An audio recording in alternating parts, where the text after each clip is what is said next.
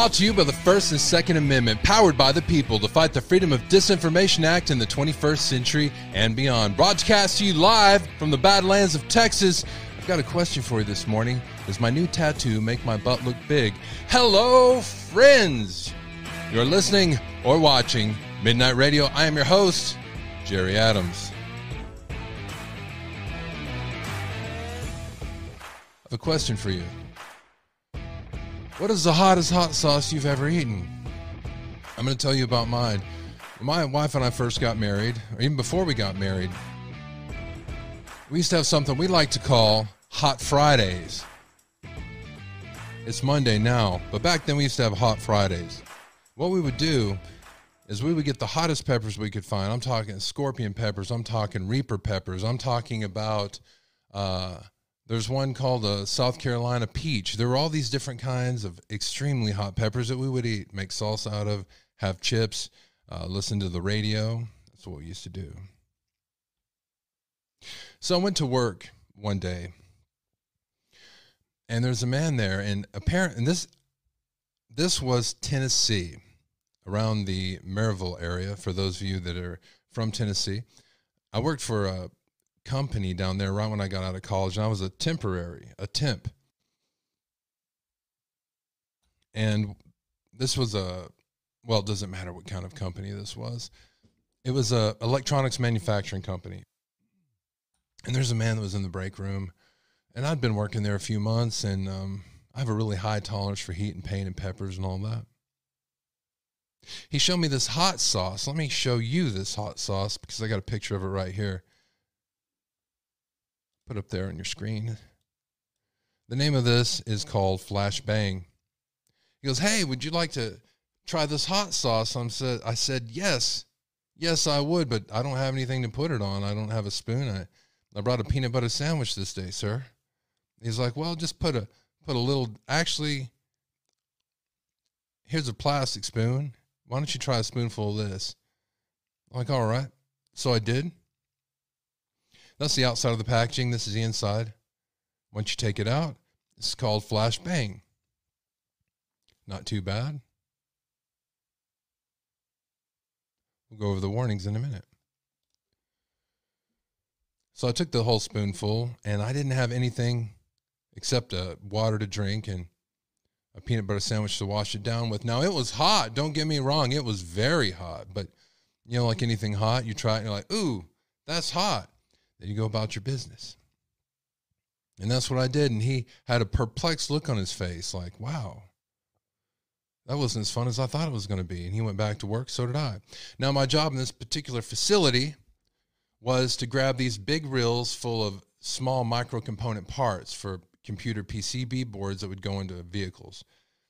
And I had this cart I would push, and I'd have to walk about a mile and a half, 2 miles to go get the parts, put it on the cart, come back to the machines, and then load up the machines with the parts that operators like him would operate. And that's what I was doing. Right after lunch, I did that for about 30 minutes. No problem at all. Then all of a sudden, I walk down, and as I'm telling you this story, and every time I do, I start sweating, I start flushing, getting a little bit of hot. I was down there with my cart, like this, just walking with my cart, loaded up with parts, and all of a sudden, I'm like, what's that? I try to move again. My lower back muscles completely locked up. I thought, what the hell? What's going on? Then all of a sudden, water started shooting out of my arms. I'm like here, like this. I had my lab jacket rolled up, and I look at my arms, and it looks like a shower. Someone turned on a shower, but this is my arm. I'm like, what's going on? And I'm not talking about beads of sweat. I'm talking about projectile sweat shooting out of my arm. Not under my arm, the top of my arm shooting out. And my back is locked up. I'm like, what the hell's happening to me? And then I felt the heat in the lower part of my back. I'm like, oh my God. I start feeling dizzy. Like, what the hell is going on here? I'm still in denial. And then I felt it in my stomach. I started feeling cramps.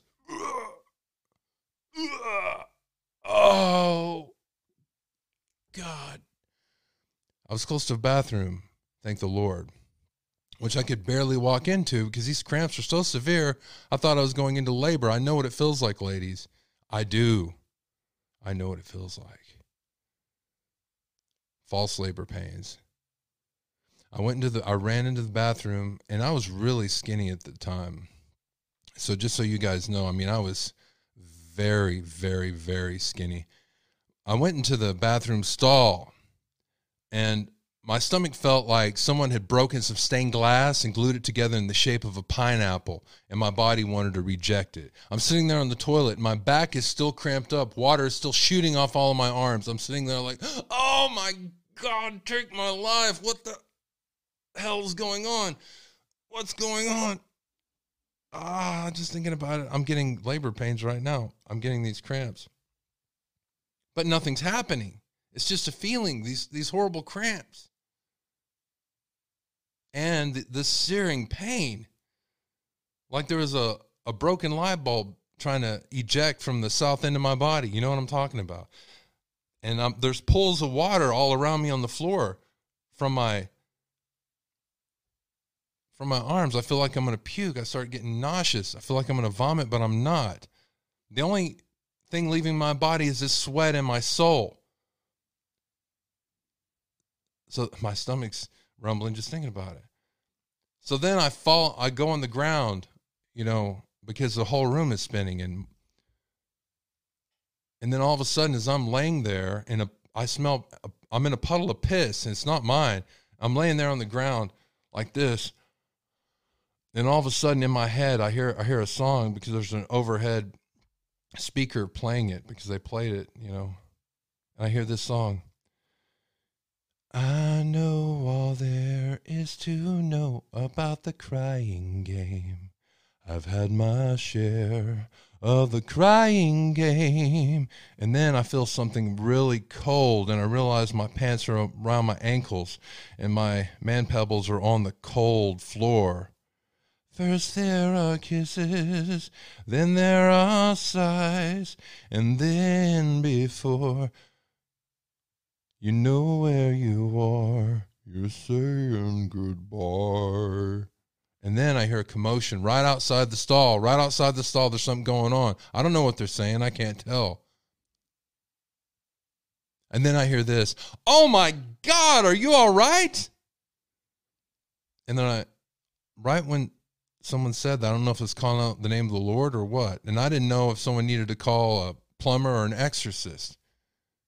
But just like that, boom, all the pain went away. And I was back to normal, just like I am right now. I'm like, it's like I snapped too. I pick my man pebbles up. I pull my clothes back on. And I realize, man, thank God I didn't really pass out down there. I stayed just this side of conscious. If I would have passed out, they would have thought I was some skinny heroin addict or something. Passed out on the damn floor. They wouldn't have believed it was a hot sauce and a peanut butter sandwich. I go out. And he goes, are you okay, man? I said, yeah, I'm fine. I'm feeling great. How about yourself? When I left that room, I thought, man, I went back to that guy. I'm like, hey, could I see the hot sauce again? He said, sure. And I looked at it right here, and I'll show you. And I looked at the warning label on it again. And it said, less than a drop of this product is absolutely extreme and seriously hot. Flashbang sauce should be used sparingly. Consenting adults, person who consumed this person takes full responsibility for its effects. And it goes on to that. Some of the symptoms, which may or may not include excessive sweating, hiccups, burning sensation on slight contact, vomiting, and in extreme conditions, loss of consciousness. And I realized, holy crap, I think I had every one of those symptoms. I thank you guys for tuning in today. I've got some really interesting things for you. Here's what I want to go over, what we're going to go over today. There's a theory. Let's see, is this the first one we're going over, guys? Yes, there's theory floating around the internet. It's not the first one we're going to go over. That Brian Nothingburger, Coldburger, they're starting to call him that in the Discord.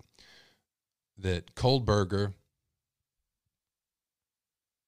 had a security guard help assist him with his crime. Is that true or not? We're going to look at that, and we're going to look at some possible connection between, the Pullman standoff, as they're calling it now. We're going to go into that a little bit, and I'm going to tell you what they've come up with in the Discord and what they're thinking about, what they're looking into there. Also,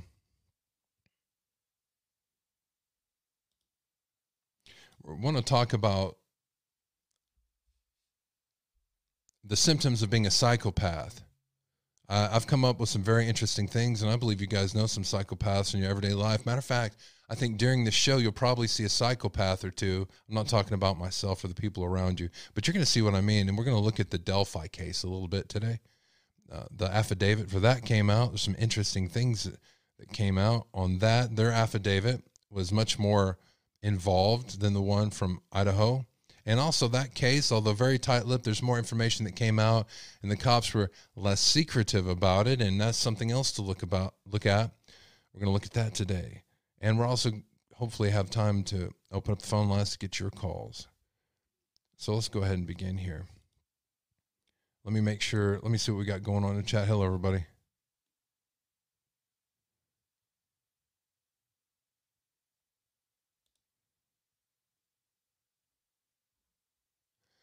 All right.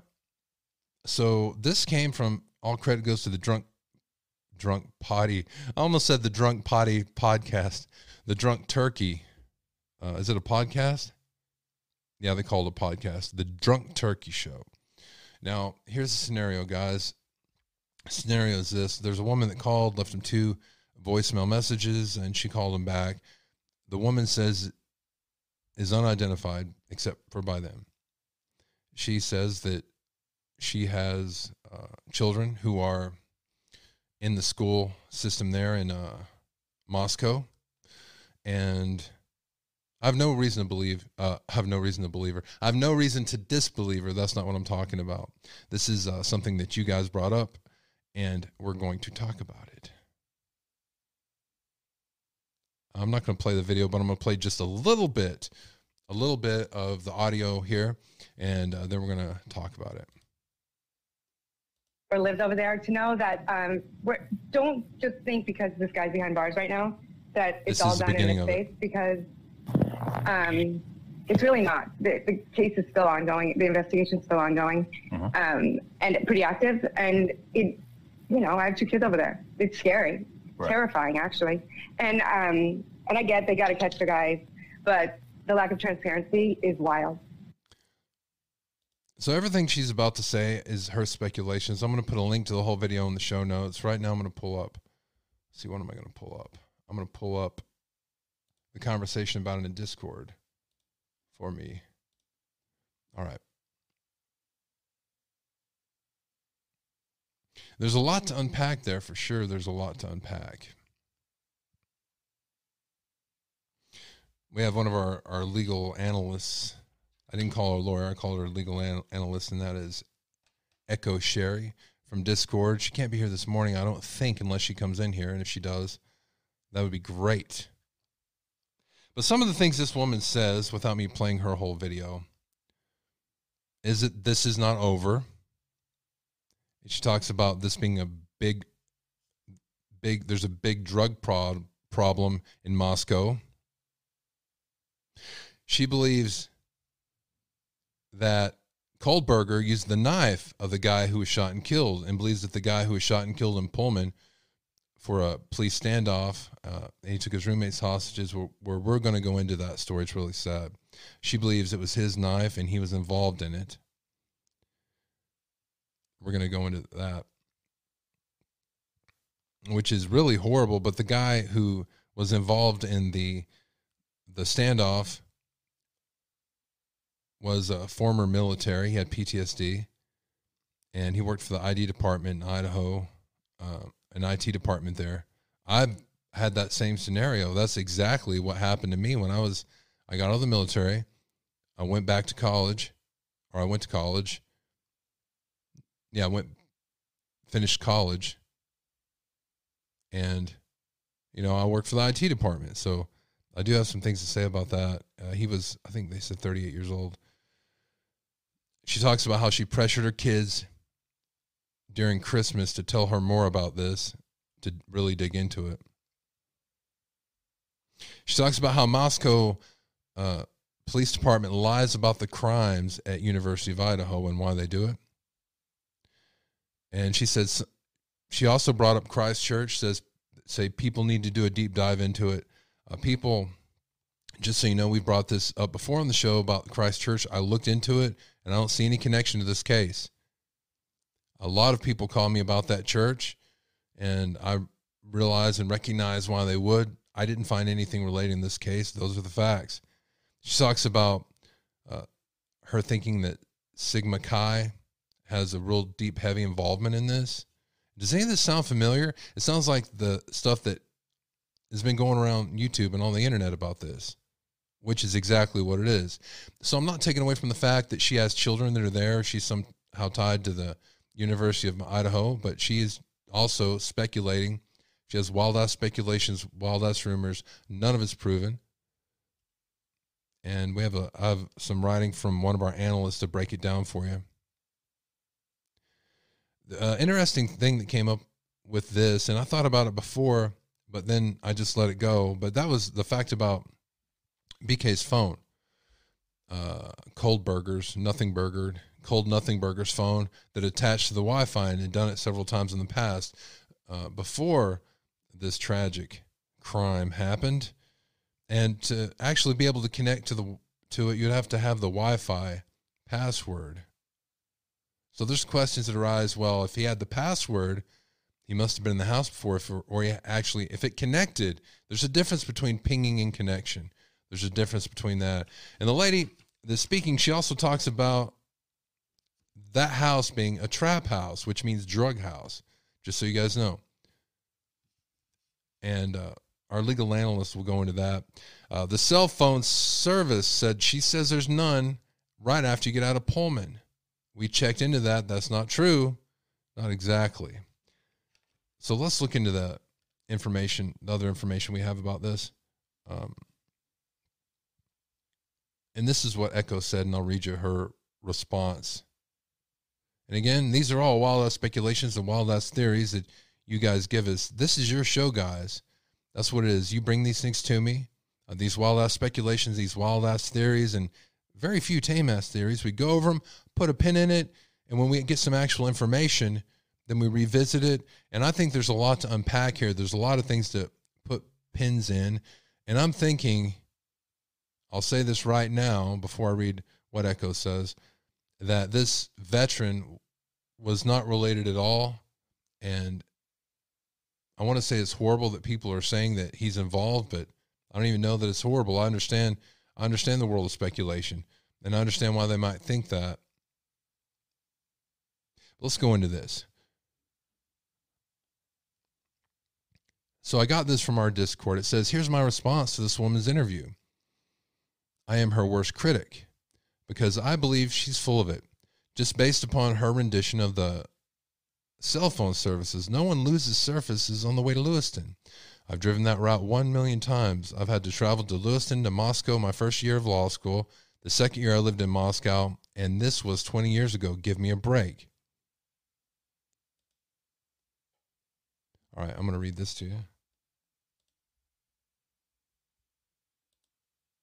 Or show you, really.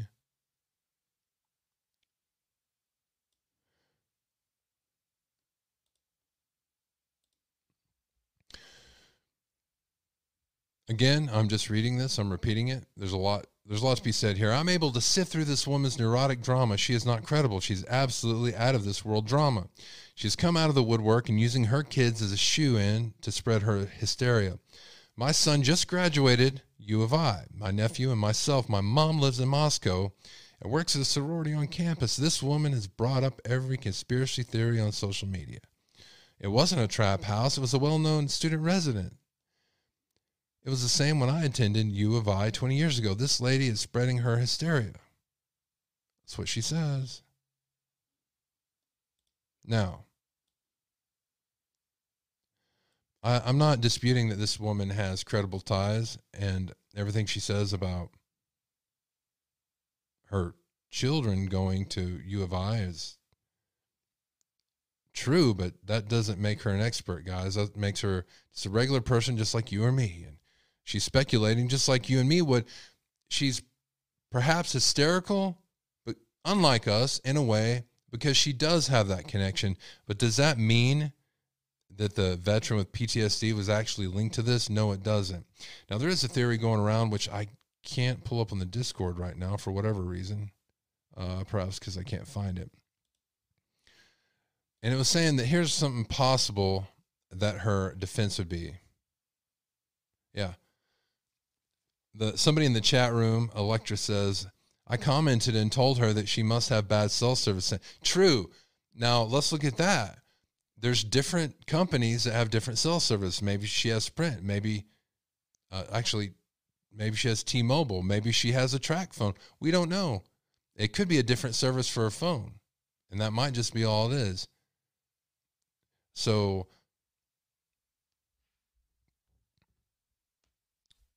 there you go. Somebody's saying, don't discount blank's info yet. I'm just bringing this up. This is a show where we put a pin on it. Doesn't matter what I discount or not. I'll still talk about what you guys bring up. I'm not the authority here. The facts are at the end. Actually, the facts at the end of the day, when it's all over and someone's convicted, everything else can be discounted after that. It doesn't really matter after that. Now, I don't think she's a liar. I don't, because of the things she said. I do believe she has some children. She did seem very hysterical about the things she was saying, and I can understand why if she's in her position. Now let's look at the suspect in Pullman. Now these are some facts that we can look at, because we do have some facts, right? We are tracking breaking news this morning. A lot to get to. The big story right now is what's happening in Pullman. This morning, we've learned that a man is dead after a standoff next to WSU's campus. Channing Curtis is in Pullman right now. Channing, what information do you have for us this morning? Yeah, Tim, we actually just heard from the Pullman chief of police literally just moments ago, who gave us a slight update on the situation. So now we did learn that around 8:37 last night, police received a phone call from actually this apartment complex right behind us. And they didn't tell us who called, but we do know that a man in his 30s was threatening to harm his roommates. So at that time, police did respond. They were able to get those two roommates out safely. We're told that they're doing fine at this time, but we're also told that a member of the SWAT unit did shoot and kill that 30-year-old suspect who was threatening to harm his roommates. Now, again, police have told us that this is the early stages of the investigation, so they are continuing to work. And again, this is a very active scene behind me right now. While we just got here at this area, we saw another couple of police cars who pulled up from Pullman Police, but we're also told that Washington State Police are actually on their way as well. They're the ones who actually have to clear this scene. As you can see, there's still a lot of crime tape, and this section of the street right near Stadium Way is still closed off. Traffic is being slightly rerouted, but it's not a major impact to traffic in the area just yet. There's just a few lanes that are closed and people are taking the slight. All right, this turned into a traffic report. So, people are saying, and here's the theory. The theory is that, let me see if I got it right here on the old Discord. The theory is that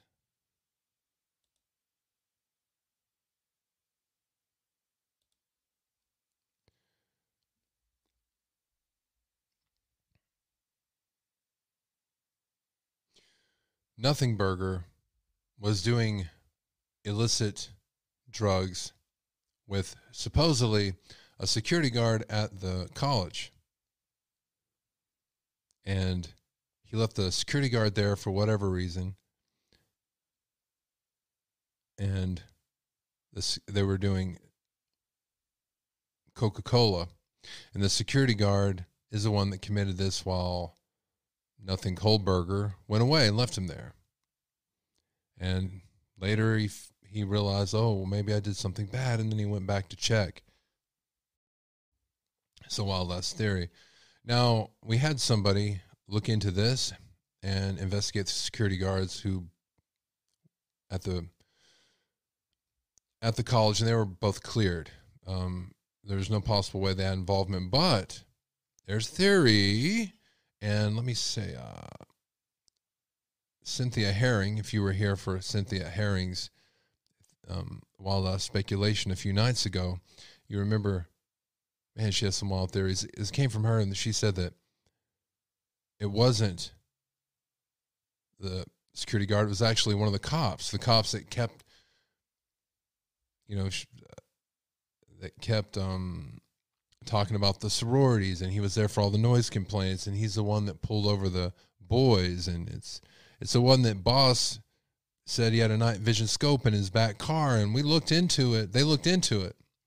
Not boss, but Cynthia did, and he no longer works for that police department. She's thinking maybe it was him and maybe he fled. Again, these are all wild-ass speculations and wild-ass theories, but they're coming up with stuff, aren't they? Is this possible? Is this something that defense could use, maybe? I don't know. Do I think maybe there was a connection between Nothing Burger and the military vet? Man, that's hard to say. That's just there's no shred of evidence about any of this, is there? And I guess time will tell, right? Oh, we'll see. A little bit more about that vet. Tonight, we are learning more about the man who was killed during a SWAT standoff in Pullman last week. He was a U.S. Army veteran who had been battling PTSD for the past 16 years.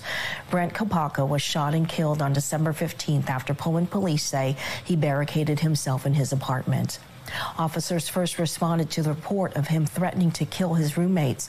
According to his family, Brent was a paratrooper in the U.S. Army and sustained a traumatic brain injury in combat while serving in Operation Enduring Freedom in Afghanistan from 2005 to 2009. He was awarded the Purple Heart for his service. His family says those who knew Brent knew him as a loving, caring, and very loyal friend. They add, over the course of the past 16 years, Brent fought a courageous battle against PTSD, but in the end, he couldn't break free. They said, quote, "Please learn all you can about PTSD so you will have an understanding of the toll it takes on our veterans, their families, and their friends. Make sure your loved ones seek the help they need." All right. So I have a connection to this. I have a friend, and I'll speak with him later today. Sergeant Batterass. For those of you that are here and haven't watched the interview I did with him, I suggest you do. You might want to skip 15 minutes ahead because there's a underwear commercial at the beginning of it. He might have known this man because he was a Army paratrooper during Enduring Freedom during this time. So it's possible that they ran into each other. That being said, I'm also a war veteran and I have PTSD. And I also, after I left the military, went to college and worked for the IT department. So one of the things this lady was saying, and someone told me in the chat room not to discount what she was saying, but I'll tell you this from my experience. She was excoriating him for being his age, living around the college, and his two roommates were verified to be college students, college age. She was excoriating him for being his age, being around students. And let me tell you this. I can't explain to you how many of our wives left us after we came back from war. So what happens? So you have a full ride to college. You can go to college, but you lost your whole life because your wife left you. While you go to college, you live there. You make a new life. There's a difference between speculation and reality. And I understand that some people are afraid, especially if they live close to the area.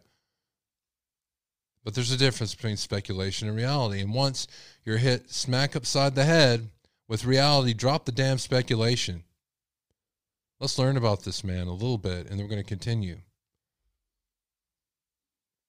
What are my emotions about this? There's a place for wild ass speculations. There's a place for wild ass theories. We don't know what precipitated the events for the standoff right now, but we can look at the person. Let me introduce you to him. Brentley Kopacka. I'll read you a bit of his obituary.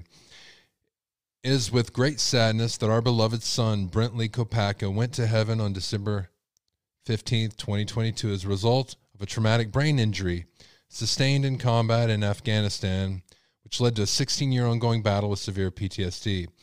Brent was born October 1st, 1986, survived by mother, stepfather, stepmother, his brothers, and his sisters. He served in the U.S. Army from 2005 to 2009 in the 2nd Battalion, 508th Parachute Infantry Regiment, 4th Brigade Combat Team, 82nd Airborne Division. Brent was awarded the Purple Heart for his service in Operation Enduring Freedom in Afghanistan. By volunteering to serve in the U.S. Army during the time of war, Brent proved himself to not be only a man of great distinction, but also a selfless servant of the people of our nation. Brent epitomized the value of standards that all paratroopers strive to achieve. Brent's valor in the face of many is a great credit to his character. Now, listen to me. Was this man involved with Nothing Burger? I don't know. I don't know. Is it weird or odd that this veteran should somehow be back in a college area? No. Not at all. As far as all the other information, time's going to tell for that. All right. Moving on. Let's talk about... let me look in the chat room real quick, and then we're going to take an interlude. An interlude. Somebody's asking, he died in combat? No, he didn't die in combat. On the 15th of December, apparently he was threatening his roommates with a weapon, and the SWAT team took him out. People are speculating that him and Brian Kohlberger were somehow partners in a crime. Now, when it's fact that when Brian Kohlberger, Nothing Burger, and his father got pulled over, this is the incident they were referencing to the cop. So I guess that's the link. Now, he was a combat veteran. Kohlberger apparently was a pacifist. You don't believe me? Listen to this rap. Look at this, my mind is pissed and I keep running. Why is this? When I hit it, always losing stunning. Always gentle giant, no defiance, all building alliance. And still think that I am peasant, I stuck in the future. But I'm never looking at the fucking present. Keep it up, act like you're all that. Here's a cookie too and a present. Led from a desert eagle, eagles going louder than my motherfucking beagle. And your life, you get no sequel. Leave your loved ones crying like some seagulls. You are not my equal, you are equal, but I'm feeble. And now I'm going regal. Don't with us. Yeah, for those of you who are wondering, that was the Cold Nothing Burger rap from his SoundCloud that he made. You want to hear it again? You want to hear it? Here it goes.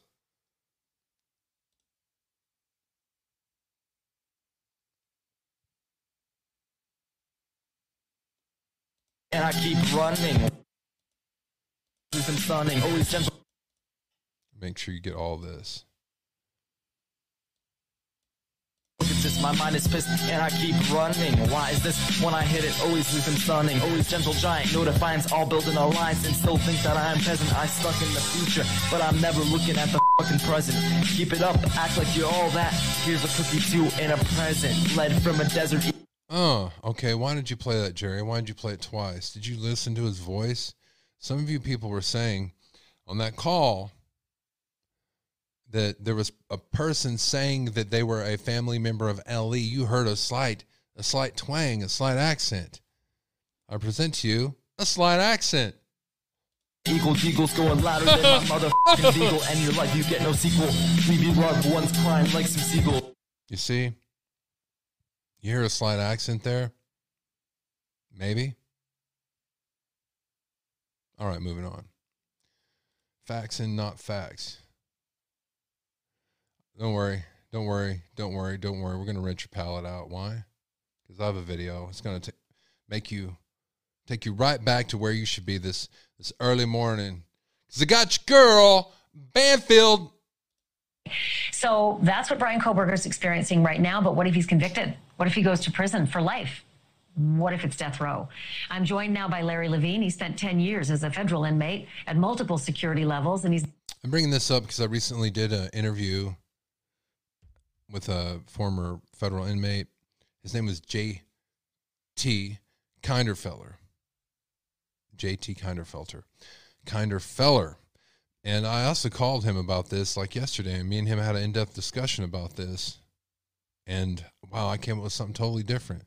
He's now the director and founder of Wall Street Prison Consultants, a company that helps people to prepare to be locked up. Larry, I always come to you for the guidance on what's to come and what's expected.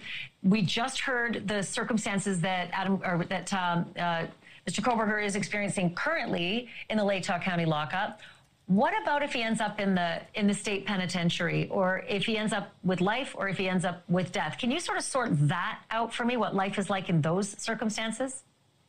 Well, most likely he's going to be, he's going to be PC. He's going to be in protective custody, because if they let him in general population, good possibility somebody is going to try to take him out and kill him. They'll get a lot of street cred in a prison by committing violence against somebody who's an informant, somebody who's a child molester, somebody that abuses women. So this guy doesn't know what the hell he's talking about. Yeah. I don't even know if this guy's been to real federal prison to the point of what he's saying. And I'm going to bring this particular guy. I'm going to send this link. I'm going to hunt down JT and have him watch this. I'm going to tell you why. You do not in prison get a bad rap for abusing women. You don't believe me? Listen to the interview I did to the prison guard. It's called Prison Stories 2. Check that out. You actually get street credit for abusing women. What is this guy talking about? Now, abusing children is the worst thing you could ever do or be known to have done in prison. But I asked Kinderfelter about this yesterday. I'm like, because I was on the side of what this guy was saying when I didn't know what the hell I was talking about. And I asked him, I go, I think that Nothing Burger's in a lot of danger if he gets acquitted and he's roaming the streets. I think somebody's going to probably take him out is what I'm thinking. This is horrible. And he's like, yeah, you know, I think you're right. And I said, well, what about federal prison? And he's like, oh, no, he'll be fine there. I'm like, really? Nobody will care? He's like, well, no, because they were, that's considered adults, what he did there. You know, there was nothing sexual about it. So I've seen stuff like that all the time there. It'll be all right. Like, really? He's like, yeah. He said, probably the safest place for him to be would be there in prison. I'm like, really? That's interesting. That's not what I saw. What the hell is this guy talking about? You know, wearing your glasses, being on the media. Come on, Ash. Come on, Ashley. My research and her research doesn't jive. And I know where my guy was, and I know who my guy is. Not just because he runs some organization. So be careful. Be careful what you watch and you think is true. Some things are and some things are not. In the chat room right now, Naomi Poppins has a good point. She had a good point.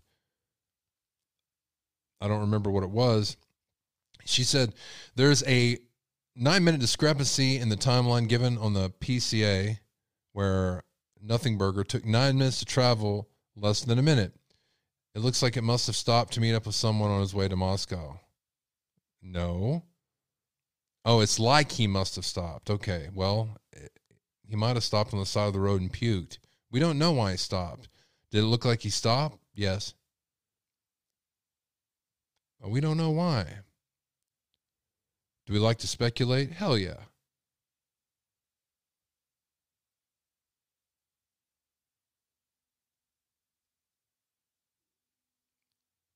So, yeah, that bad rap was something else, guys. You guys asked me for it. I had to sneak it in for you. This, what the hell is this, guys? This kind of pisses, I don't know what to think about this. All right, we're talking about getting information from online sleuths and things like that today. This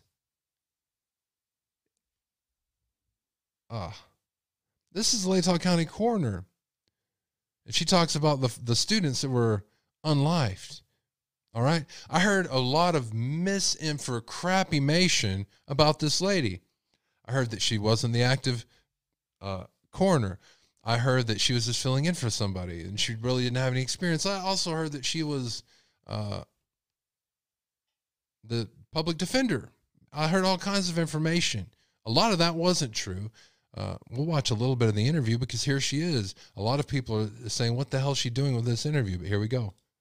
Kathy, with a C, Mabbutt, Mabbutt. I want to know what you think about this. How long have you been doing this for?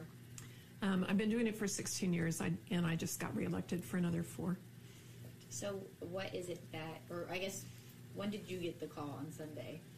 I got the call just a few minutes after noon that there were 4 homicides, but I didn't go to the scene because of law enforcement doing their investigation first. So I didn't actually go to the scene until about 5 or 5:30.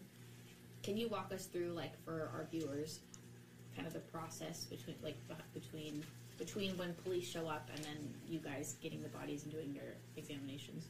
Sure. Well, law enforcement goes through and looks for any evidence, takes. We're not going to watch the whole and thing. It'll be pictures of pretty dry. everything in there, and let me double check. Did I say that correctly? Yes, she is a coroner. Because there's a difference between a coroner and a medical examiner in some states. They'll start talking with people. So I don't really need to be there for that. They can't move the bodies. I mean, the bodies have to stay as they were until the coroner gets there. So those are really that's what my paperwork job is. Okay. To look at the bodies. As a coroner, do you guys do the autopsies and all that? No, we some do if they're an actual medical examiner, but we have forensic pathologists. Thank you. And Thank you for contract that. with Spokane to do that. So in your experience, what is it that you saw when you showed up? Well, there was a lot of blood. It was a very sad scene with 4 murdered college students. You're ruling all 4 deaths homicides? Yes. Okay. And can you give us a manner of death? Yeah. I believe that the press release was that they were from a sharp object. So stabbings. Yeah, we'll know more after the autopsies tomorrow. And do you believe this could be like a murder-suicide or? No, there are 4 homicides. 4 homicides. Okay. And when it comes to doing the investigation post-autopsy, that falls on you, correct? Yes. It's my job to determine the manner. Okay, I want to show you guys this. And this kind of lets you know what a K-bar would actually do to the body.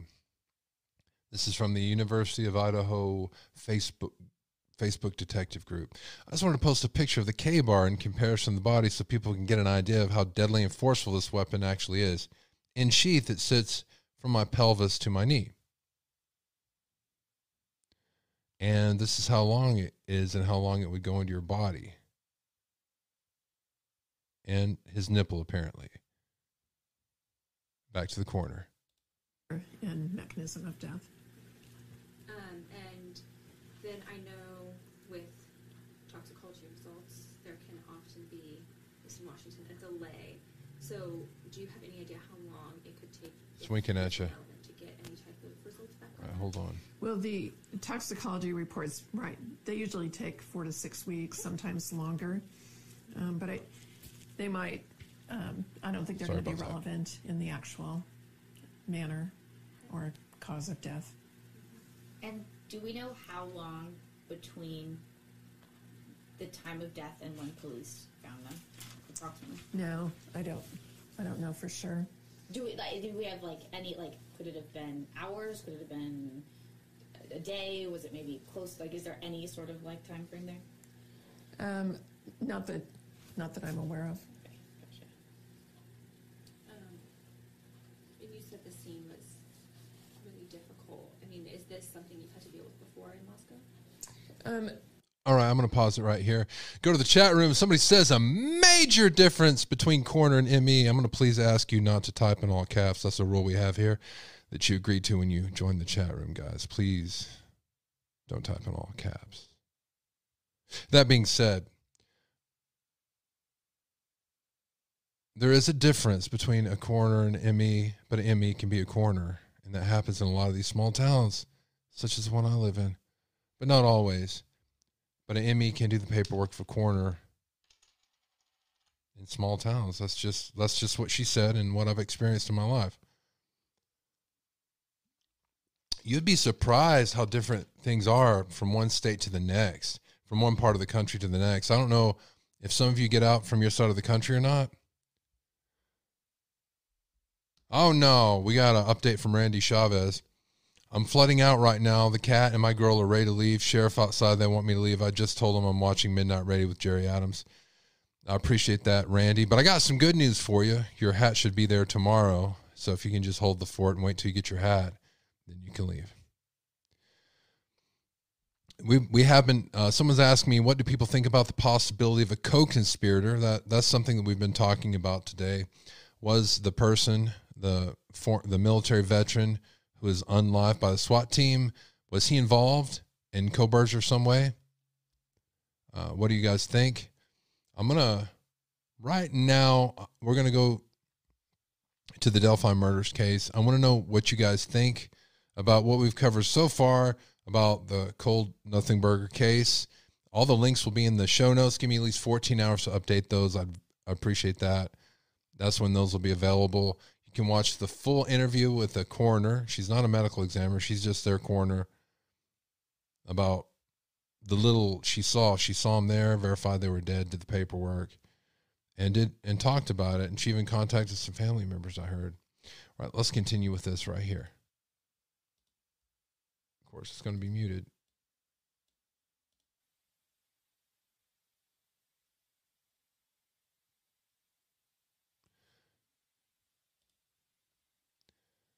This is Richard Allen entering the hearing. I'm also going to make his affidavit available for you, but I'm going to hit the high points because it's a long one and really have the high points. Did we find out more? Yes. Was it a better written affidavit than it was in Moscow, Idaho? Yes, it was. Is it more condemning? Yes. And that's really all there is to see from outside. Let me read this to you.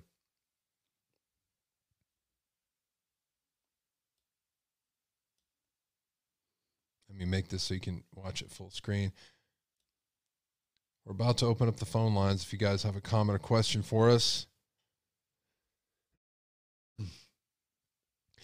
Allen is charged with murder in the February 2017 deaths of Abby Williams and Libby German. The two teens disappeared on the Delphi Historic Trails. Their bodies were found February 14th, 2017.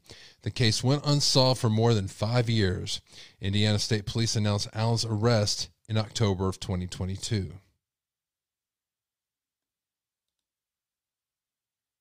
Defense spent an hour in Judge Frangel's chambers before emerging at 10:26 a.m. for a hearing that lasted all of 10 minutes. Richard Allen was brought from the Westville Correctional Facility, a state prison, shackled at the waist and ankles. He was definitely locked down, and he's not a very big man, so it was a surprise. To face Judge Fran Gull, who will preside over the trial to determine the Delphi man's guilt or innocence for the murders of 14-year-old Libby German and 13-year-old Abby Williams near the Monon High Bridge on a day off from school in 2017. Judge Gull said due to the thousands and thousands of pages of documents generated during the 5.5-year-long investigation that led up to Allen's arrest last fall, his defense team will probably need more than just the next 2 months to get ready for trial. In terms of a trial, I think we all know where we are with that at this point. Anybody that's hung around a courtroom for any period of time would probably be able to draw a conclusion about where we are with that. At this point, it's too early to even pick a trial date, so the attorney suggested we give them another month to get through the discovery. And at that point, one, they'll have a better idea of how long it'll take to become prepared for trial, and also how long the trial will last. Richard Allen is still being held without bond. It's been difficult for him. Rick is doing not terrifically, but he's staying mentally tough right now. Allen's attorneys will ask the judge to set him loose pending trial at a hearing next month. The families of the girls filled half the courtroom today and will doubtlessly be back for that hearing. The next time Richard Allen will be in court will be on February 17th, 6 years and 4 days after the murders of Abby and Libby. In Delphi, Russ McQuaid, Fox 59 News. There you go. That was a pretty good report there. I'm going to go through this. I'm going to the part. Hold on. I'm going to go to the affidavit. I'm not going to read the affidavit.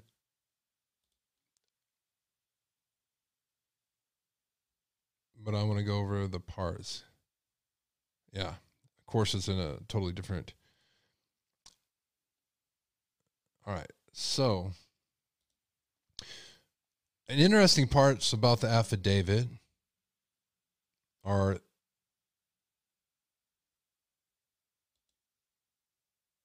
his wife.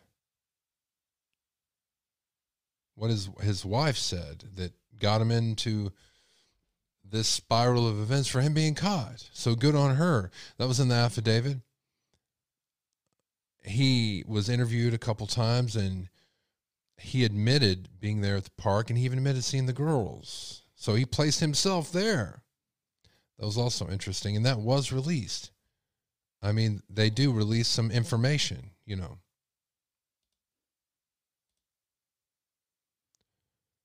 Suspected killer Richard Allen now sits in the White County Jail with 2 counts of murder for the deaths of Abby Williams and Libby German. The details why he was arrested still unclear. Law enforcement says the investigation is ongoing. For that reason and for the nature of this case, the probable cause and the charging information has been sealed by the court. Yep, so it's been sealed. Some comments in chat are this.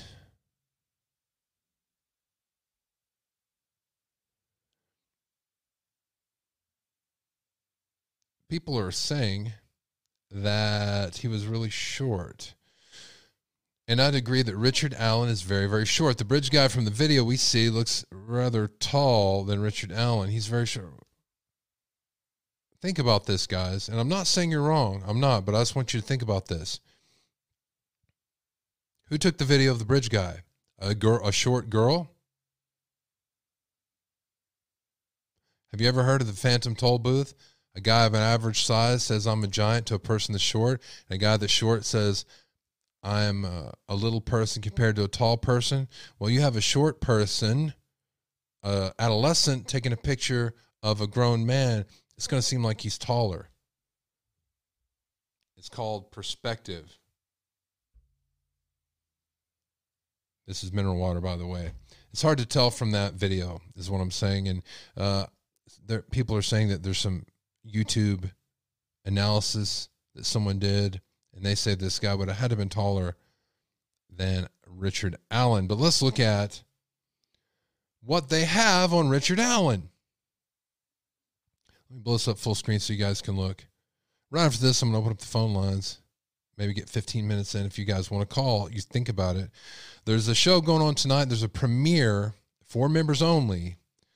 If you're a member, a Midnighter or a Midnight Rider, Midnighter or up, if you're interested in becoming a member of this channel, there's a link that's right up there in the chat room. You can find out more about it. There's a special video coming out. It's a lost episode. And it's called What My Problem Is. It's where we do a brain personality analysis on myself. And my wife is in that video, so you guys might be interested if you're a member. Let's continue here. About Richard Allen. That's going to air tonight at 5 p.m. Central Standard Time. There he is in his coat and his silly hat. See? Who do you think's taller, the girls or the man?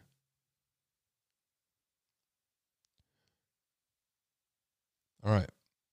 The affidavit was unsealed by a judge last month that an unspent .40 bullet was between the bodies of the two girls, appeared to have been cycled through a pistol owned by Allen.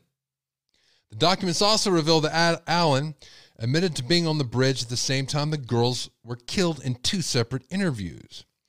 During an interview on October 13th, 2022, Allen told police he'd been wearing jeans and a blue-black Carhartt jacket that day, according to the affidavit. The clothing Allen admitted wearing to the police matches the outfit worn by a man known as Bridge Guy. This is a clothing he admitted to wearing. They didn't ask him.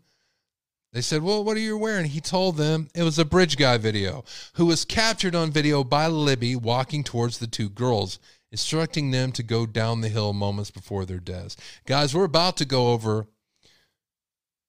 ways that you can know somebody's a psychopath here really soon. In a subsequent interview, Allen's wife, Kathy Allen, told investigators that her husband still owns a blue Carhartt jacket. This is what is said in the affidavit. Keenan says the existence of the jacket is a potentially vital discovery and may still yield crucial DNA evidence. It may or may not. I think they might be able to tell by smelling it. Smelling it, you say? Yeah, smelling it. See, I don't know how many of you are guys. By the look of it, not many. Guys don't wake up this early, I guess. There are some of you. Rick, actually, Chavez, he had to wake up because he's getting flooded out right now. He's not joking. It's flooding where he's at. He is joking about it. That's what we do here. We're in serious situations and we joke. Him and I, we get each other's humor. Men rarely wash their jackets. The kind of man that washes his jacket the most would be somebody that works in some industrial environment where they have to wear it and it gets stuff on it, they have to wash it. Maybe then this guy was a pharmacy technician. So he wouldn't have washed his jackets very much. Now, if you take it and you smell it, you'd be like, oh, this smells like man pits. There's probably DNA on it. Do they have DNA yet? When they find some, we're going to let you know. We're going to cover the trial. We're definitely going to cover the trial. So, what about psychopaths? What does it take to be a psychopath?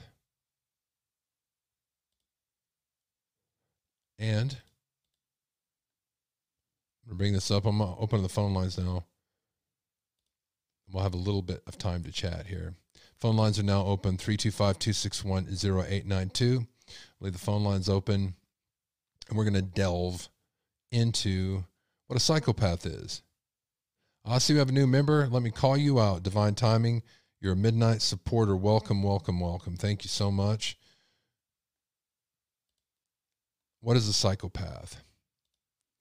Psychopathy, while not a clinical diagnosis, did you know it wasn't a clinical diagnosis? Do you think it should be now? Mainly they find out after the fact. It often refers to someone with antisocial personality disorder.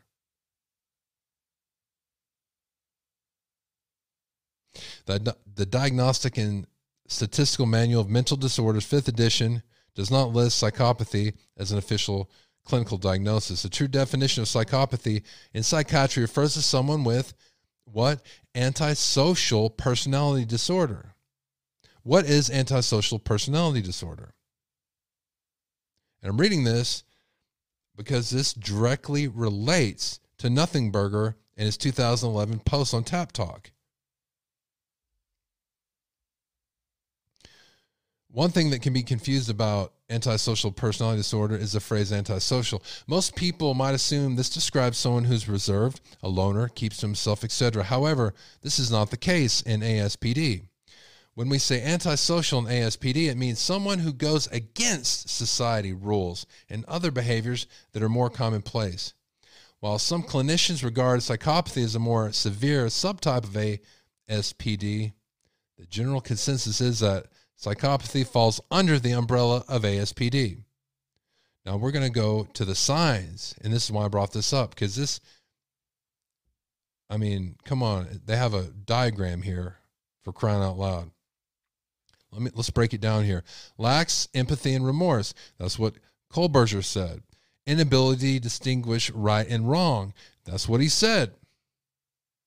Behavior that conflicts with social norms. Manipulating and or hurting others. Disregard for safety and responsibility. Does this ring a bell? Some of the other symptoms are, that's not on that little diagram, is tendency to lie often, manipulating and hurting others, reoccurring problems with the law, general disregard towards safety and responsibility, expressing anger and arrogance on a regular basis. Do I need to play the rap again? Okay, guys, I won't, I promise. And for those people that are defending him, which I understand, I mean, mainly his family members, and probably that's about it. But if you look at this guy, you're like, wow, this is classic. Where there's smoke, there's fire. They lack deep emotional connections, have a superficial charm about them. They're very aggressive. They get very angry sometimes, maybe do an angry rap. An angry rap about being a pacifist.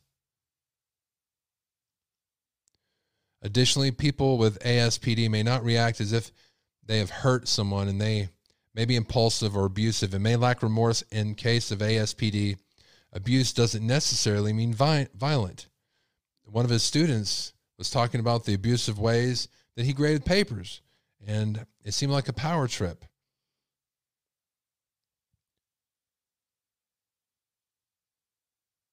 ASPD is a chronic, long-term condition that seems to improve with age. Knowledge, experience, and remittance, no longer showing signs of antisocial behavior, is possible. Mortality rates are higher in people with ASPD because of their behavior patterns. They probably get their butts whooped. That's what I'm thinking. I mean, let's be serious about this. If you guys want to call, the phone line's now open. I have something else for you to look at, and this, for me, is really interesting. And this has nothing to do, this is from July 19th, 2021, had nothing to do with Cold Nothing Burger.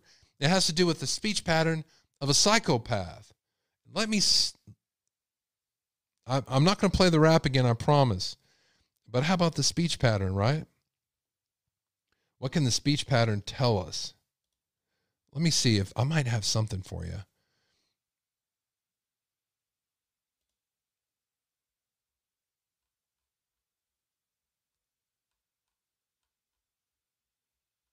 Let me pull it up here.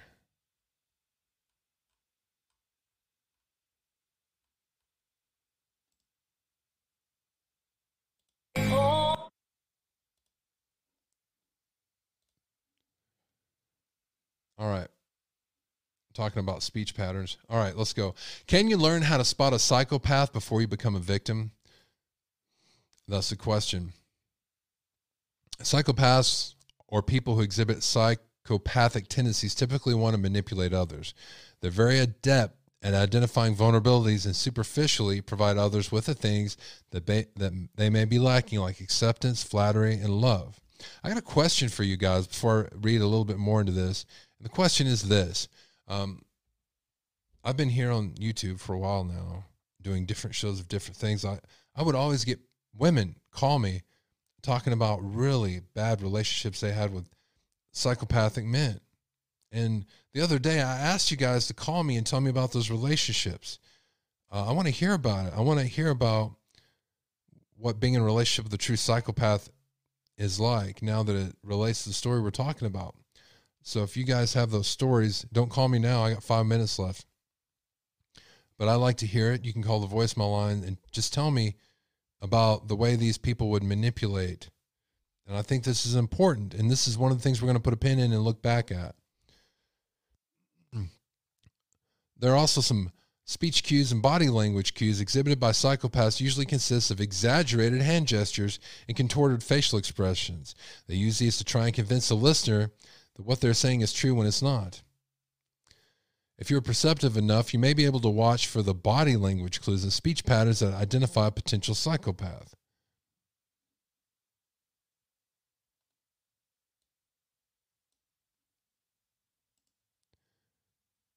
Of course, there are other people who have unique speech patterns. But I want you to look at this right here. This was from a recent interview someone did of Brian Kohlberger. I want you to look at his speech patterns and facial expressions right here. And tell me if you see any psychopathy.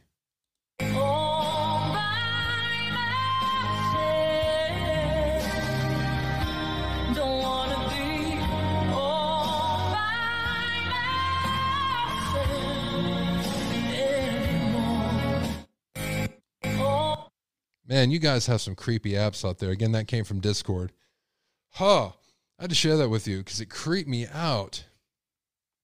What's up with the dark circles? I don't know. Of course, there are other people who have unique speech patterns, a flat effect, and unexpected facial expressions who are not psychopaths. So we need more than just that, those clues, but they're a great place to start with. It could be one of the first symptoms, right? Psychopaths rarely show emotions, at least not genuine ones. Hence, the interest displayed for others is superficial. It means to an end designed to gain the trust of another person. The psychopath may appear cold and unemotional much of the time. Why am I going over this? Why am I relating to the Kohlberger? Because I'm telling you, psychopaths usually work alone. They're loners. They're lone wolves. It's very rare that they would do something so personal as what the murderer did on King Road and share that with somebody. I'm telling you, that just does not ring true with science, historical data. It just does not. But we're still going to look at it. For example, a psychopath may show sadness when learning about the trials and tribulations of others because they recognize that this is a response that's expected. An example of that is when Kohlberger was pulled over with his dad and he was talking to the police, right? Oh, Lordy mercy. Here's a picture of that. That's what it looked like.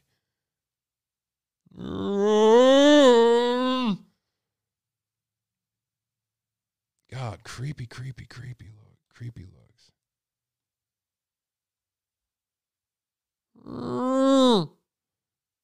No emotions in the face. He looks like he's hyper aware.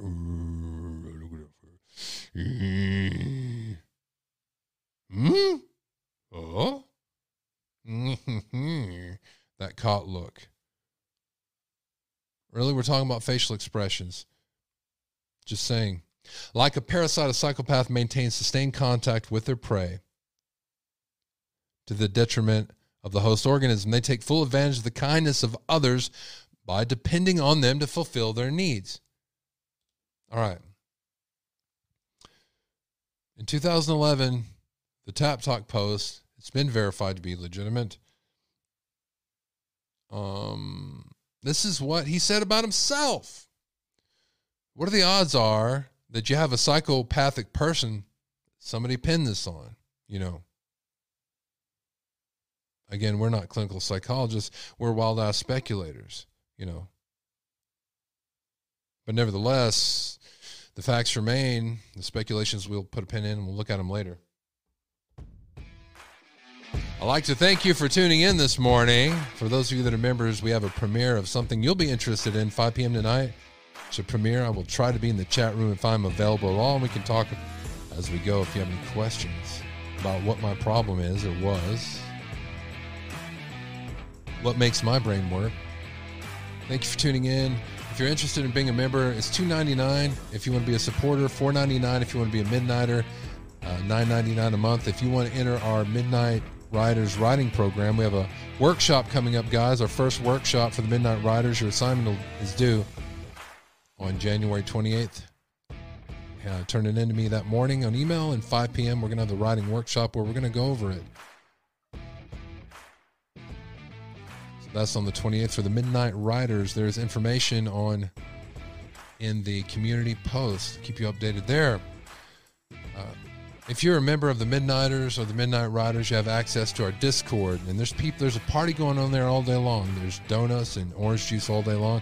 People are talking about this cases and many others, and often I'll post everything I have in there before I ever do a show, and you guys send me stuff. So that's what Discord is. We also have special videos and special live streams for members, Tier 2 to Tier 3. I'd like to thank you all for tuning in. Until next time, all my best.